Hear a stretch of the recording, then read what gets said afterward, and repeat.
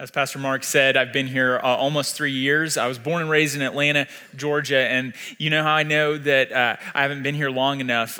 For over New Year's, my family and I, we decided to find someplace colder with more snow than Wichita, Kansas. So over New Year's, we decided to go to Colorado to go skiing. So we're in Colorado, and I find myself locked in on skis on top of the tallest mountain I've ever been on at a little over 13,000 feet. And there's a couple of things you should know about me. Growing up in Atlanta, what that meant was when I learned to ski in middle school, I didn't learn to ski on the big real mountains of Colorado. I learned to ski on these little bitty hills in North Carolina and West Virginia. And then to make matters even better, I went about 15 years from middle school when I'd skied a few times to last year when I picked up skiing again. And it was like going from the little leagues to the big leagues with no experience to prove that I should be there.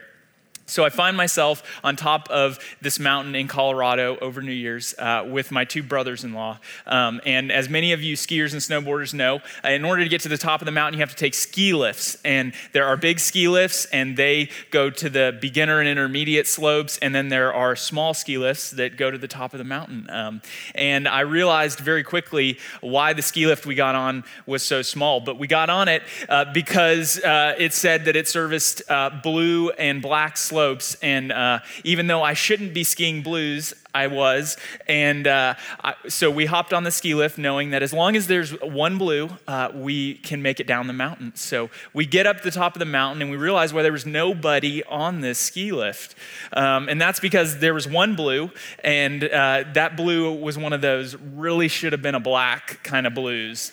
It was one of those where I just got to the top and I stood there and I looked down and I was just crying on the inside because this was the steepest, narrowest blue I had ever seen, and I knew what was going to happen next was not going to be real good. So my two brothers-in-law are excellent skiers, and so they kindly said, "Andy, you go first." So I inch off the edge and I start skiing down, and I'm not good at turning, so I'm trying to do some combination of turning and pizzaing and trying to slow myself down, and I'm picking up a lot of speed that I don't like, and I get about a fifth of the way down this slope, and I just told the slope that I quit. Has anybody ever done that? It really wasn't a fall or a wreck. It was more of just I kind of laid down. And what was really funny, and I'm sure there's a YouTube video somewhere of this, but the slope was so steep that I proceeded to slide the other 4/5 of the way down the slope on my belly. It's one way to get down. But I share that story with you because I know with 100% certainty that I would not have been at the top of the mountain experiencing the amazing things I got to experience without the two people that I was with. They were people that were excellent skiers that I trusted completely. And we're in a series called Healthy, where, as Pastor Mark said, we're looking at how our world expands when we're healthy. And we're looking at what the Bible has to say, what God has to say about different areas of our life and how we can live our best life in those areas. And so today we're looking at relational health. And the title of our talk is Our Best Life is a Connected Life. And I have to give this disclaimer because as the group's pastor, you got to think maybe I should have this figured out. But the reality is I don't. This is something I really struggle with, the area of friendships and healthy relationships, because they're hard. I think a lot of us have experienced how difficult relationships are to get right and then to keep right. But they're hard. I struggle with it. I tell my wife all the time, I just feel like a terrible friend. So in order to lay the foundation for where we're going today, we have to start with some bad news because the reality is that there are many of us that are facing mountains today. Many of us are facing mountains and they're not the skiing kind. Maybe that mountain for you is the job that you hate or that drives you crazy that you have to keep going to because you know you need to clock that time card and get the money so that you can pay bills and take care of business, but it drives you crazy. Maybe the mountain for you is a health diagnosis you got recently that you weren't supposed to get because you're gluten-free, you eat healthy, you eat your fruits and vegetables every day, and you exercise several times a week, but yet the test came back and it still came back positive. Maybe that mountain for you is financial struggles as we're approaching tax season. Or maybe it's the recent death of a loved one. And whether we're standing at the bottom of a mountain that we know we have to climb up and it's going to be difficult, or we're standing at the top of the mountain like I was, knowing that there's only one way down and that it's probably going to be messy. A lot of us are facing these mountains and we're facing them alone. We're facing them on our own. And we've been saying that being healthy expands our worlds, but the reality is being lonely shrinks everything, doesn't it? Many of us know that feeling when we feel alone, where things that didn't used to worry us suddenly feel like the end of the world, and we're not sure where to turn, and we start to become depressed, and we're not sure who to trust and where hope lies. Feeling alone can feel like it cripples us.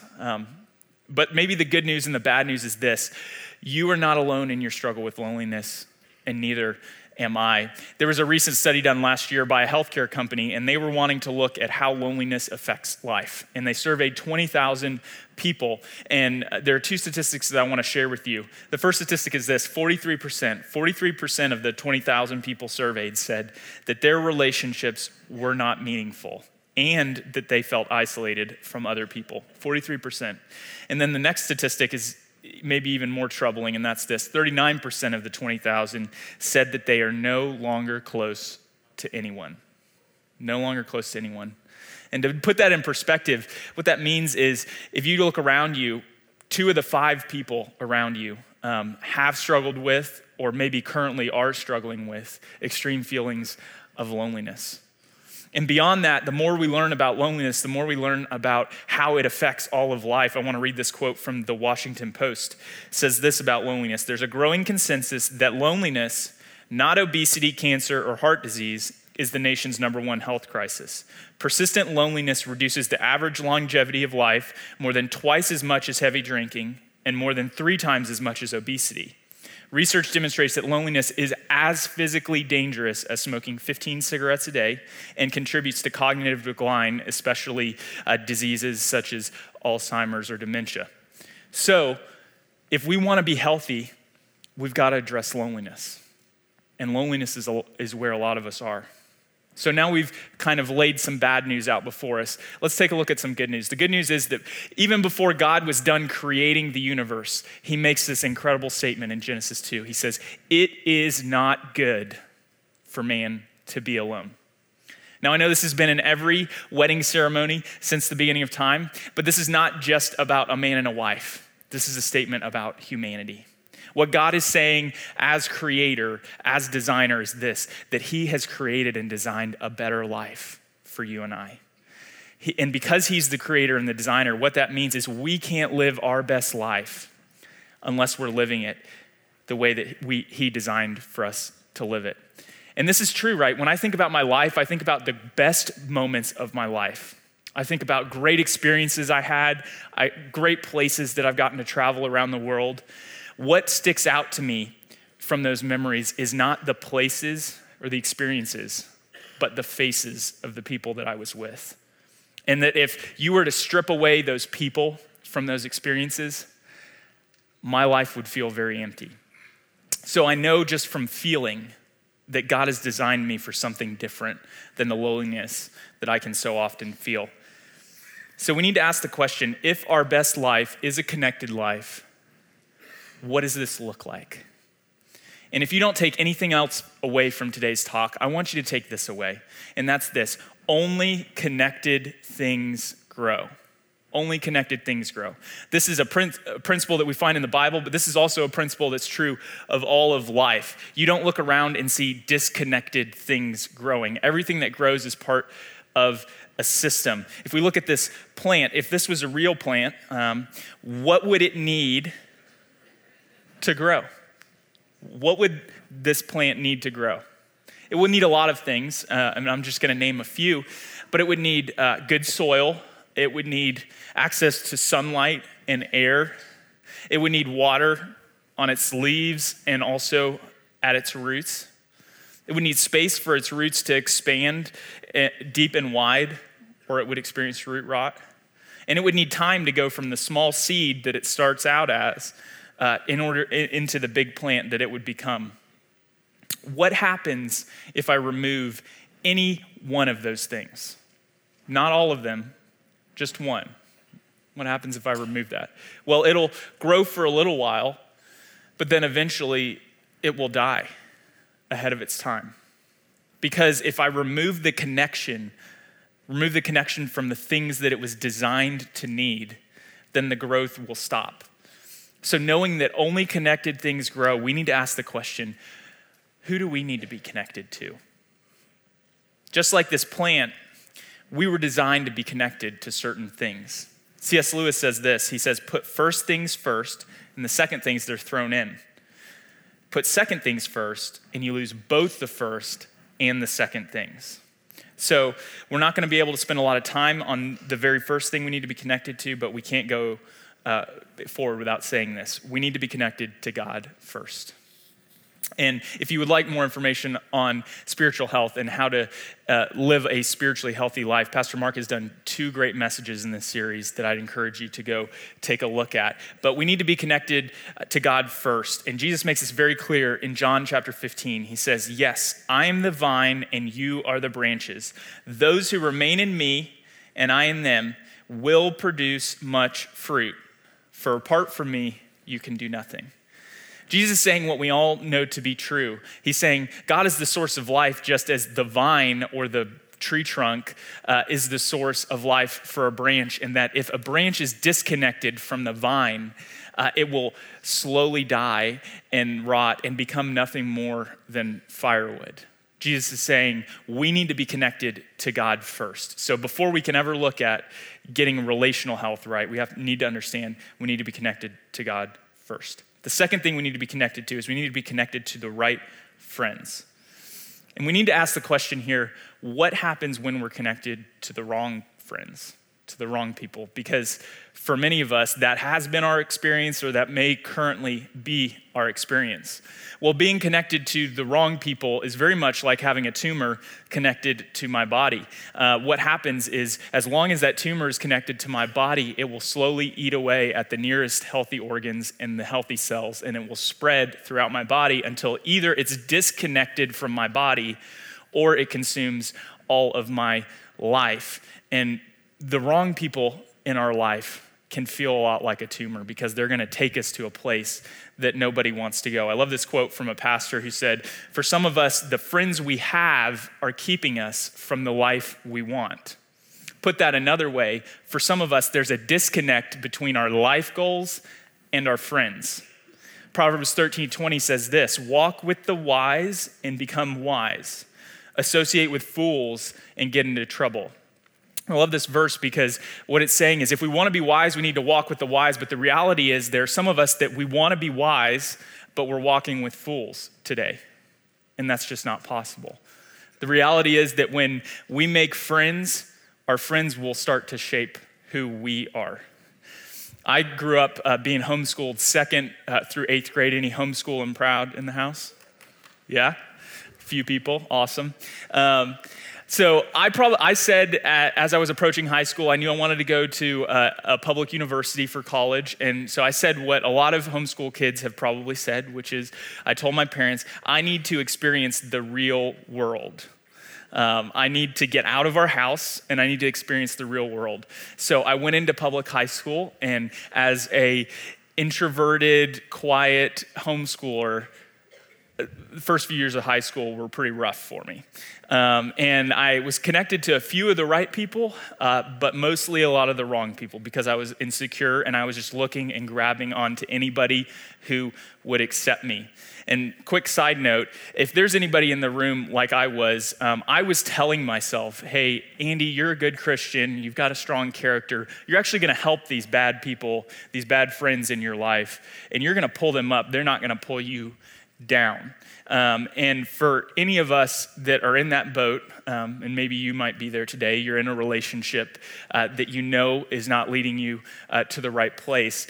I wish I had heard this as a teenager. The Apostle Paul says, do not be misled. I needed to hear that. Do not be misled.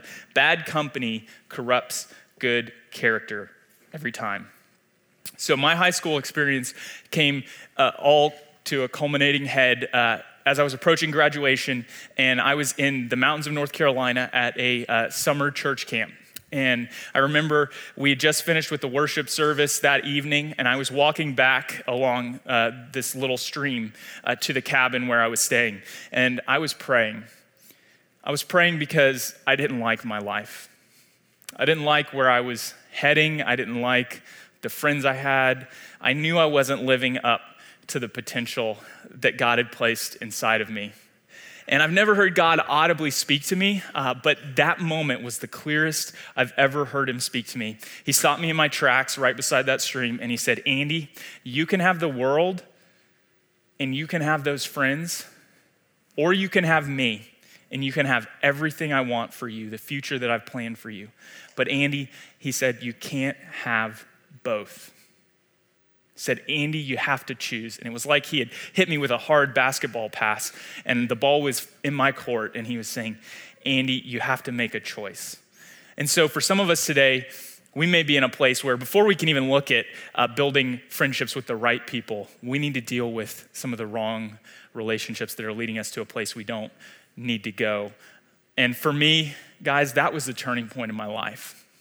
Because I started the slow, painful process of disconnecting myself from the relationships I had spent all of high school developing that were leading me to the wrong place. And I started disconnecting myself from those people.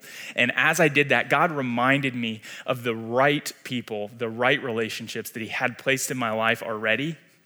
And then God began the process of slowly bringing more of those right people around me. And here's the thing, those people ended up shaping the trajectory of my life. And so today, maybe there's somebody in the room that feels like it's too late, that you've invested too much in a bad relationship. And I want you to hear it's never too late to change, that today could be the day where your trajectory changes and you start to disconnect yourself from the unhealthy relationships in your life and get connected to those healthy relationships. So I think the question that a lot of us have is, where are these right people? How do we find these right people, these right friends in our lives? Because they can kind of feel like maybe the unicorn in the forest. And this is a great question, and the reality is each of our lives looks different. Each of us is surrounded by a different group of people. And so I can't provide a one-size-fits-all answer of how to do this. So what I want to give you are some lenses that have helped me to evaluate my life. And these lenses come in the form of questions. And these will help guide us to the place where we are ready to look for the right friends. And the first question we need to ask ourselves is this: am I spending time around people that I want to be like? And that may seem like a simple question, but for some of us, the answer is maybe or no. Actually, we're not spending time around people that we want to be like. It goes back to that quote we heard earlier. Sometimes the life we want is being kept from us because of the friends we have. Psalm 1 says this: "Oh, the joys of those that do not follow the advice of the wicked, or stand around with sinners, or join in with mockers, but they delight in the law of the Lord." Another word for law would just be the word of God. Meditating on that word day and night. They are like trees planted along the riverbank, bearing fruit in each season. Their leaves never wither, and they prosper in all that they do. I love that because this passage paints a picture of two different types of people. There are those that stand around with sinners in the wrong way of life, and then there are those that are delighting in the law or the word of God. And those people, they're like a tree planted by the stream. And man, I want to be someone where my leaves never wither and I prosper in all that I do. And so we see these two different types of people. And the only difference between them is this: where they placed their roots. Where were their roots? And so that challenges me to ask the question of myself. And I encourage you to ask this question of yourself: where are your roots? Where are my roots? Where am I spending my time? Where am I investing? Because where I plant myself matters a great deal in who my relationships are with. So that's the first question. Am I spending time around people that I want to be like? The second question we need to ask ourselves is this: am I becoming the kind of friend that I want to have. 1 John 1:7 says this, if we are living in the light as God is in the light, then we have fellowship with each other, and the blood of Jesus, his son, cleanses us from all sin. If we are living in the light as God is in the light, then we have fellowship with one another. And this one is a hard one for me because it reminds me of all the times in my life where I knew the right thing that I needed to do, the right step that I needed to take, but I wasn't willing to do it. And so God wasn't able to do what he wanted. And this reminds me of yesterday morning. I've got an almost 2-year-old, and he is becoming very feisty, as any parents in the room know that age group does. And he's so sweet most of the time, but meals have become a war. And we're sitting at breakfast yesterday morning, and we're trying to get him to eat his protein. We've just got a couple sausages, which last week he loved, and this week he decides he hates. So I don't know if any parents are familiar with that. So my wife and I tried the tried and true method that I'm sure many of you have done, which is we tried to bribe him. I don't know if any of you have done that. We tried to bribe him. So he's sitting in his high chair with this little sausage cut up right in front of him. And then on the kitchen island, we've got a nicely cut kiwi because my son is a fruitarian. He wants to eat all things fruit and nothing else. So we've got this kiwi in sight, and we're just, because it's really hard to communicate with a 2-year-old, we're pointing at the kiwi and then we're pointing at the sausage and we're saying, eat the sausage and then you can have the kiwi. And he is just screaming at the top of his lungs because he wants to eat this kiwi without eating the sausage. And as we're going through this long 30-minute ordeal before he'll even take a bite, it just kind of hits me as I'm thinking about this talk, that I'm like that a lot in my life. That I want the kiwi, but I'm not willing to do what's right in front of me that I know I need to do in order to get it.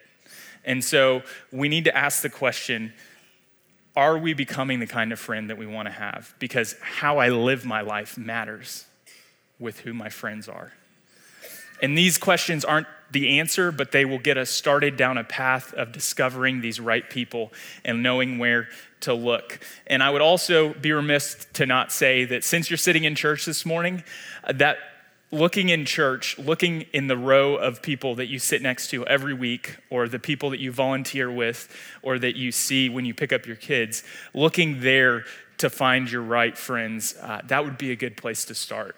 We believe in small groups so much at New Spring. I love this because I can go over to Adventure Avenue and I can look through that fog glass at my 3-year-old, and he'll be sitting in a small group on a little mat, a circle of 3 or 4 of his little friends, and there'll be a small group leader. And he's learning at age 3 what it means to have people around him that help discuss what it means to have a relationship with Jesus and how to grow in his faith. And we don't believe that small groups should stop at 3. They continue on through elementary and middle and high school and young adult and into adulthood. I like to say we need the right friends in our lives from birth to death. And that's because there's never a point in our lives where we're so mature, where I'm so advanced, that I don't need the right people encouraging me and challenging me and speaking into my life.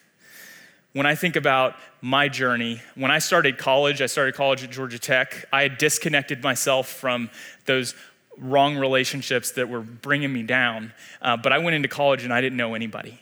I don't know if you've ever been there. You just don't know anybody, and it was a lonely feeling.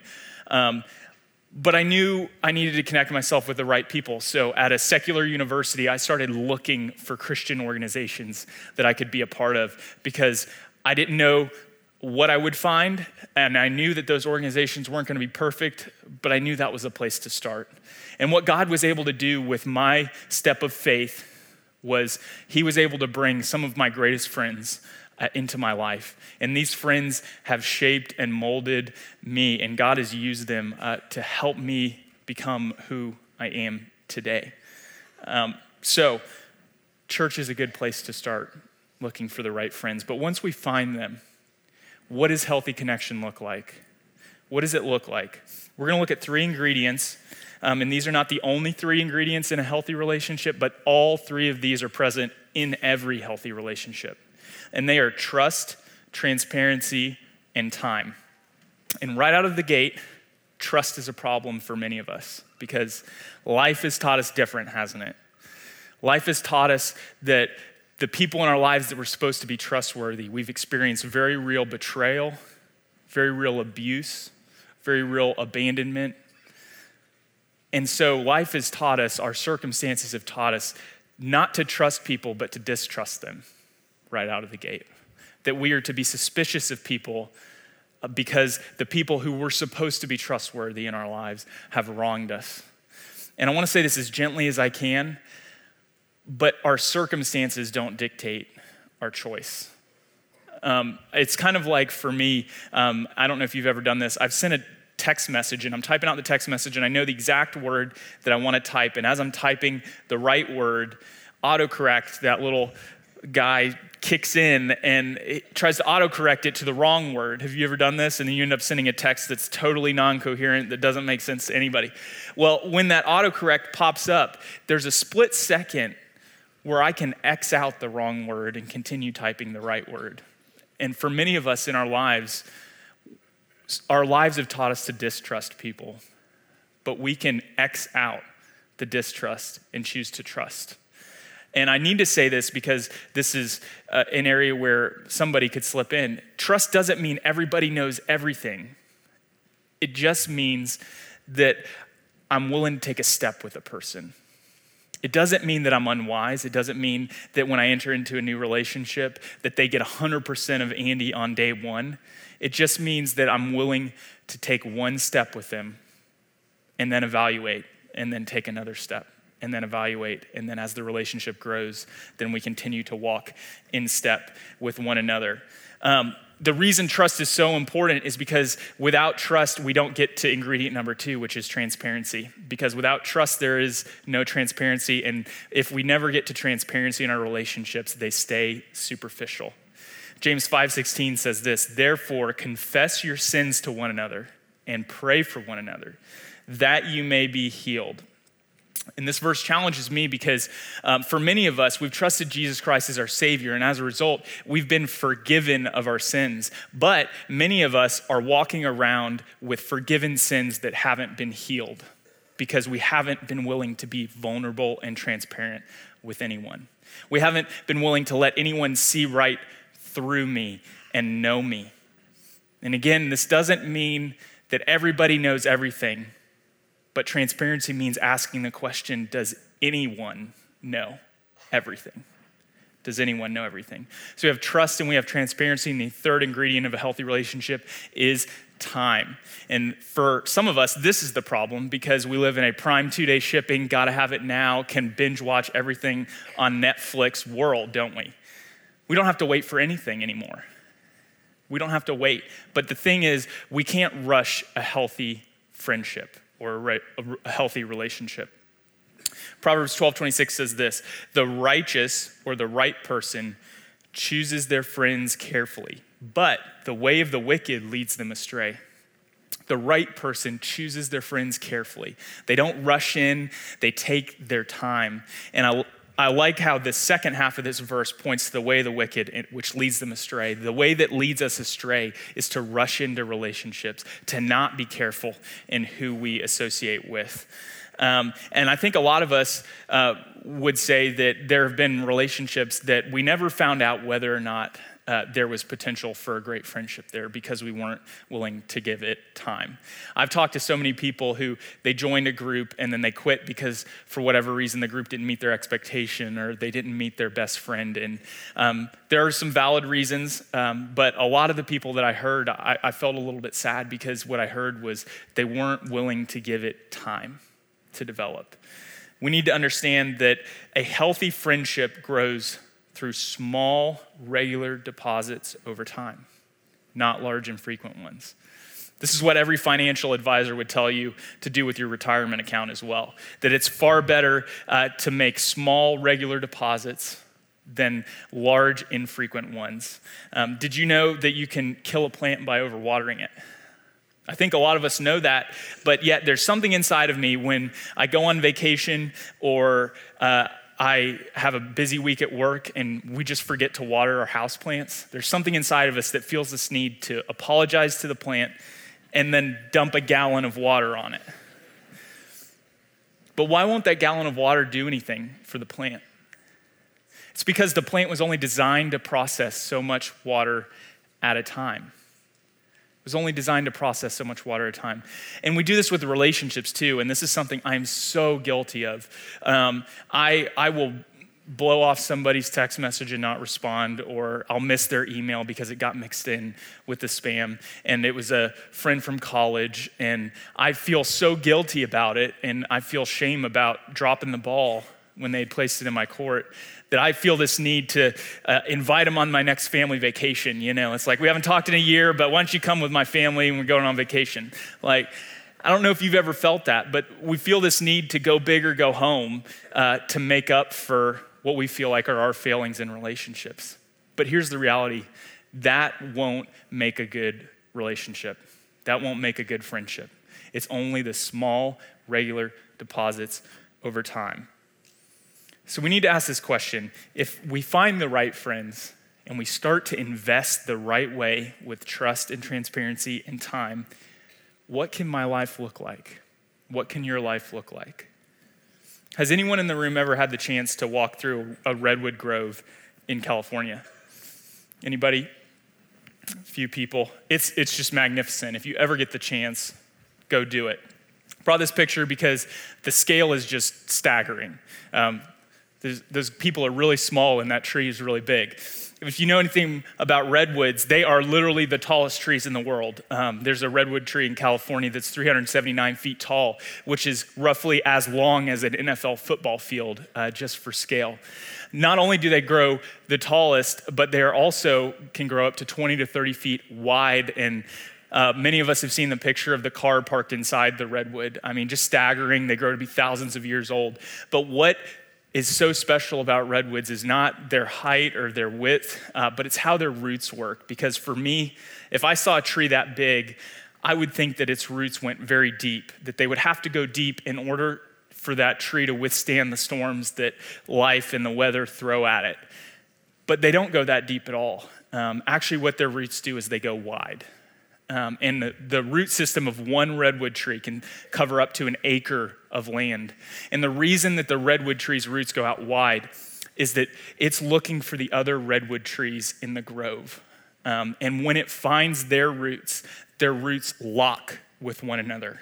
So you have these literally massive trees, the tallest in the world, and they're holding one another up by their roots. Their roots are connected. And I share that story to say to you, what could your life look like? What could my life look like? I have no idea what your life looks like right now, but I can tell you we have no idea what God can do when we lock our roots with Him and we lock our roots with the right people in our lives.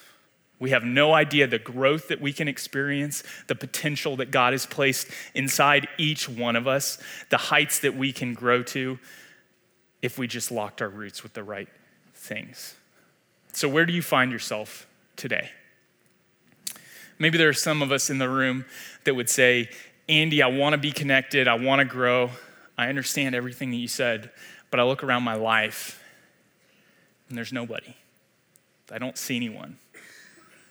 And for those of us in this boat, I just want to encourage you to take a step like I did, standing on a secular college campus, not knowing anybody, to take a step and pursue healthy relationships in the right places. You have no idea what God can do when you take that step. So maybe getting in a group or serving on a team here at New Spring, taking a look around you at the people that you sit with each week in a service. I don't know what that step looks like for you, but I would just encourage you to take it, because God honors when we take those steps of faith. Maybe there are others of us in this room that would say, God has blessed us with some really great relationships, but we still don't feel like we're growing the way that we should. And I've been there. I've spent long periods of my life asking myself the question, Andy, why aren't you better than you are? And for those of us in this boat, I would just challenge us to ask the question, have we locked our roots with anybody? Not do we have great people in our lives, have we locked our roots with them? Have you trusted anybody? Have you trusted them enough to take steps with them, to be transparent with them? Have you made small, regular deposits in the lives of your friends. I have a really good friend who we roomed together for about 2 years in college, and he and I graduated college and went our separate ways. He was in the Air Force. He and his family have lived all over the country. I lived in Atlanta, and now I live here. So we don't get to see each other hardly ever anymore. But our relationship has continued to grow through small, regular deposits. Things that you might think are nothing. We text pictures of our journals to one another so that we can see what God is teaching each of us. And we study the same book of the Bible together, and we'll try to talk as often as we can.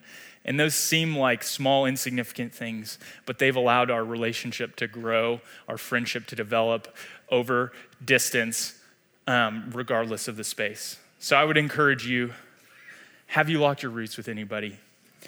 This is why I'm in a small group. I meet with 7 to 9 guys on Thursday mornings at 6 a.m., and I don't do it because I like to get up early. And in fact, my wife is such a light sleeper that in order to go to small group, I sleep on the couch Wednesday nights, which I also hate. So I sleep on the couch Wednesday nights, and I get up at 5 a.m. to go to a 6 a.m. group, not because I love getting up that early or sleeping on the couch. I do it because I need to lock my roots with those 7 to 9 other guys. I need them to speak into my life to help hold me up when the winds of circumstance start to batter me and start to try to knock me down. I need them to hold me up, to help me, to hold me accountable, and to challenge me to continue growing. Groups are not perfect, but they help move us from disconnection to connection. So I would encourage you, if you're in that boat where you don't feel like you're growing, to ask the question, where are your roots right now? And there's maybe a third group of us in the room. And these are people that would say, Andy, before I can even talk about finding the right people, I need to get right with Jesus. Like the C.S. Lewis quote, I need to get first things first. And if you're in this boat, I want to circle all the way around to the story I shared at the beginning, because when I was at the top of that mountain and I was scared, truth be told, I wasn't crippled by my fear because I knew who was with me.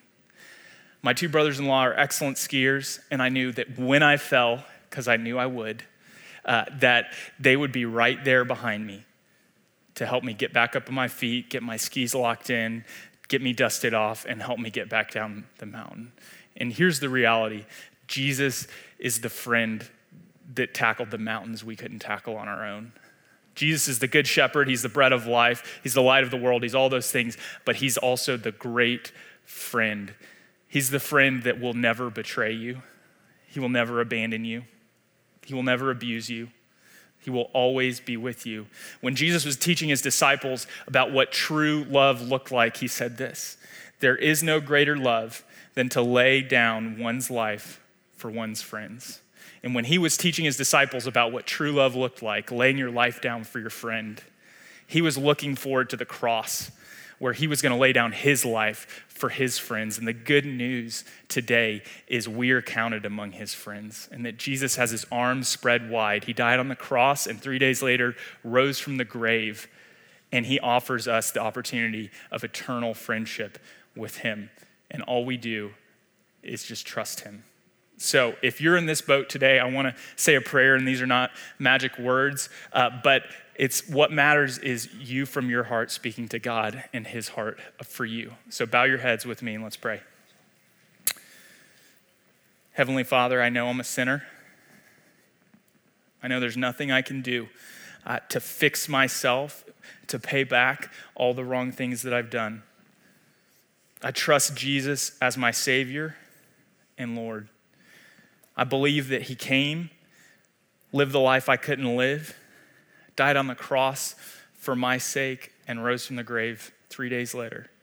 I trust Jesus as Savior and Lord. I place my life in his hands. I choose you. In Jesus' name, amen.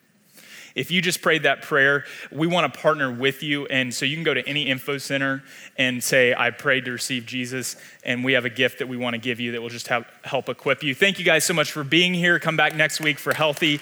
God bless you guys.